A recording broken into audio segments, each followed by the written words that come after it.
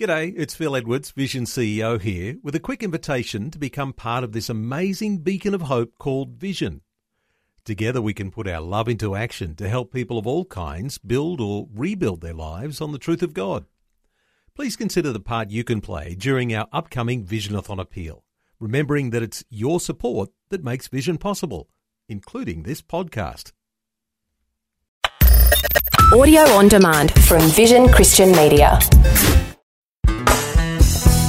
With life so cluttered with stuff these days, it's easy to get the impression that not only are we too busy, but that God is in fact too busy to notice what's going on in our lives, that somehow He doesn't see or He doesn't care.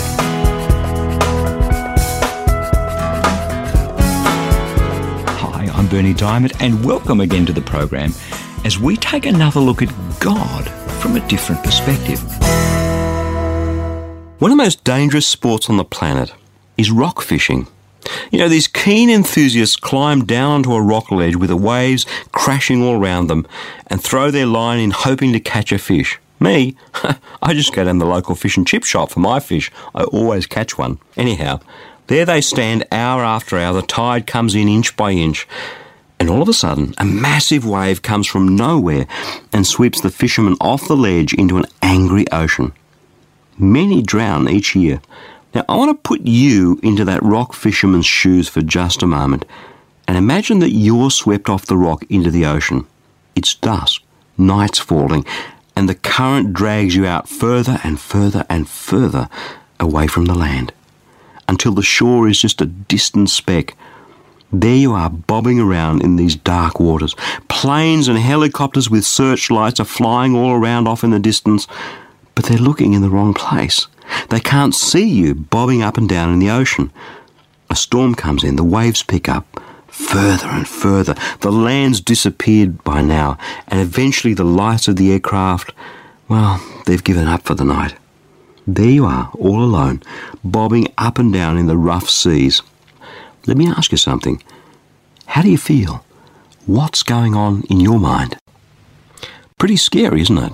So near yet so far. The search planes were out there. They were shining their lights. They just couldn't see you. And what a tragedy. I mean, I imagine that many a person has drowned in the oceans of this world, not because the rescuers didn't come looking for them, but because the rescuers just couldn't see them. This week, and in fact next week again on the program as well, we're going on a journey of discovery looking at the different names of God used throughout the Bible. Why? Because those different names tell us a lot about who God is. And not only who God is in an objective, dispassionate kind of way, but in a practical way. Who God is today, here and now in my life, in your life. Here's my thinking. If we can discover who God really is, what He tells us about Himself through these different names that we're going to be looking at, then all of a sudden, that's going to lift our faith to believe not in a God that we've constructed in our own imagination, not in who we kind of think God might be, but to trust our lives to the God who actually is. And today we're going to unpack perhaps the single most encouraging name that I've stumbled across in His Word, the Bible. It's the name that God uses for Himself, El Roi. And that name means literally, the God who sees me. Over the last few days, we've been looking at the might and the power and the creativity of God. If you were with us on Monday, we explored the name Adonai, the Lord God Almighty, the power of God. And then yesterday, Elohim, God the Creator, the God who created this massive and yet intricately woven cosmos in which we dwell. And the power and the rule and authority of God, those are the things that make such a difference in our lives. When the obstacles seem bigger than our God, we so need to remember that He is the God above all. He is the God who created all. But sometimes in our lives, we're like that fisherman bobbing around in the ocean. We can have this sense that we're out there on our own, at the complete mercy of the wind and the storms and the waves and the sharks. God doesn't feel like He's anywhere near us, almost like those search planes who gave up looking for us in the middle of the night because they couldn't see us. Ever felt like that? See, this is why we need to know God. I don't mean know about him. I mean know him in our hearts, in our minds, and in our experience. And this is where El Roi, the God who sees me, is the God you and I need to know. Hagar was the slave of Abraham and Sarah. Now, if you recall, God had promised Abraham a son, even though he and his wife were well and truly over the hill when it came to childbearing. And when this child didn't come, they tried all sorts of things to help God. And one of the schemes they came up with is that Abraham sleeps with Hagar, and so that happens and Hagar has a son. But the moment he's born, Sarah, Abraham's wife, becomes jealous and treats Hagar terribly. Have a listen, Genesis chapter 16, beginning at verse 6. Sarah dealt harshly with her, and she ran away. The angel of the Lord found her at a spring of water in the wilderness, the spring on the way to Shur. And he said, Hagar, slave girl of Sarah, where have you come from, and where are you going? She said, I'm running away from my mistress, Sarah. The angel of the Lord said to her, return to your mistress and submit to her.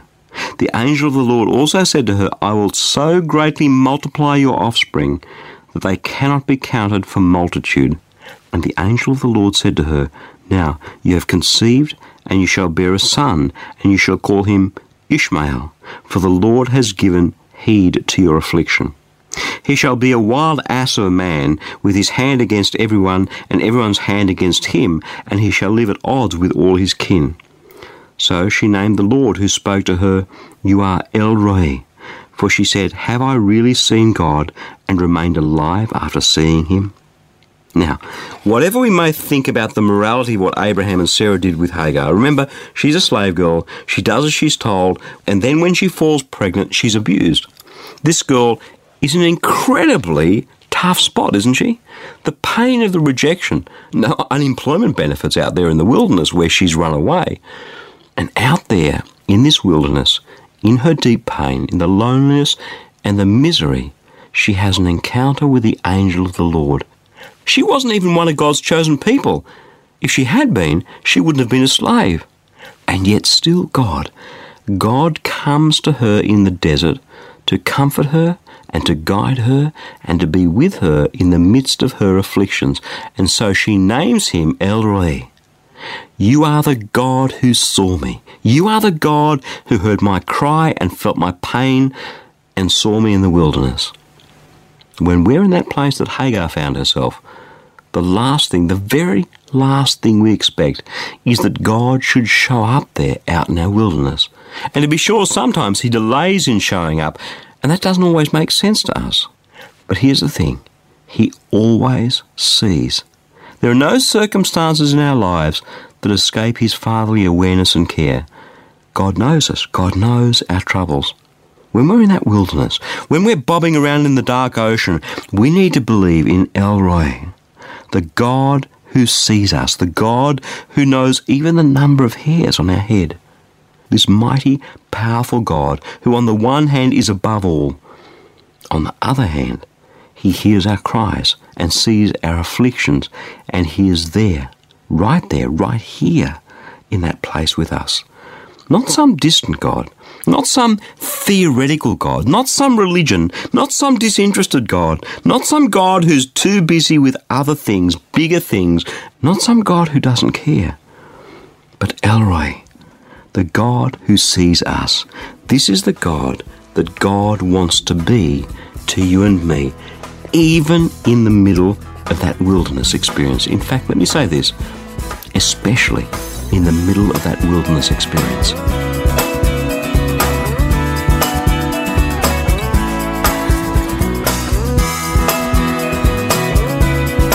We love sharing the gospel with as many people as possible so they can experience a real and tangible relationship with God.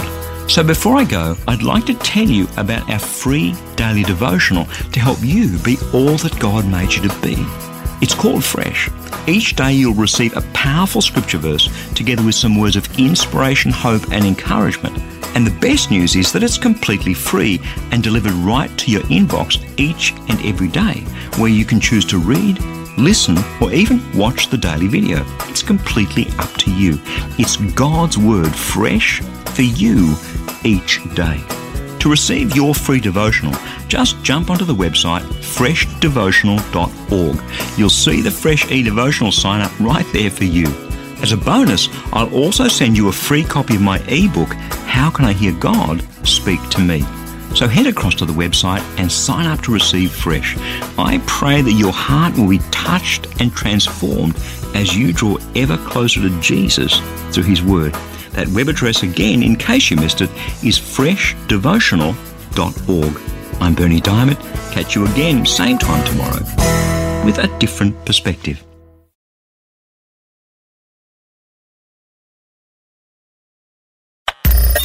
Thanks for taking time to listen to this audio on demand from Vision Christian Media. To find out more about us, go to vision.org.au.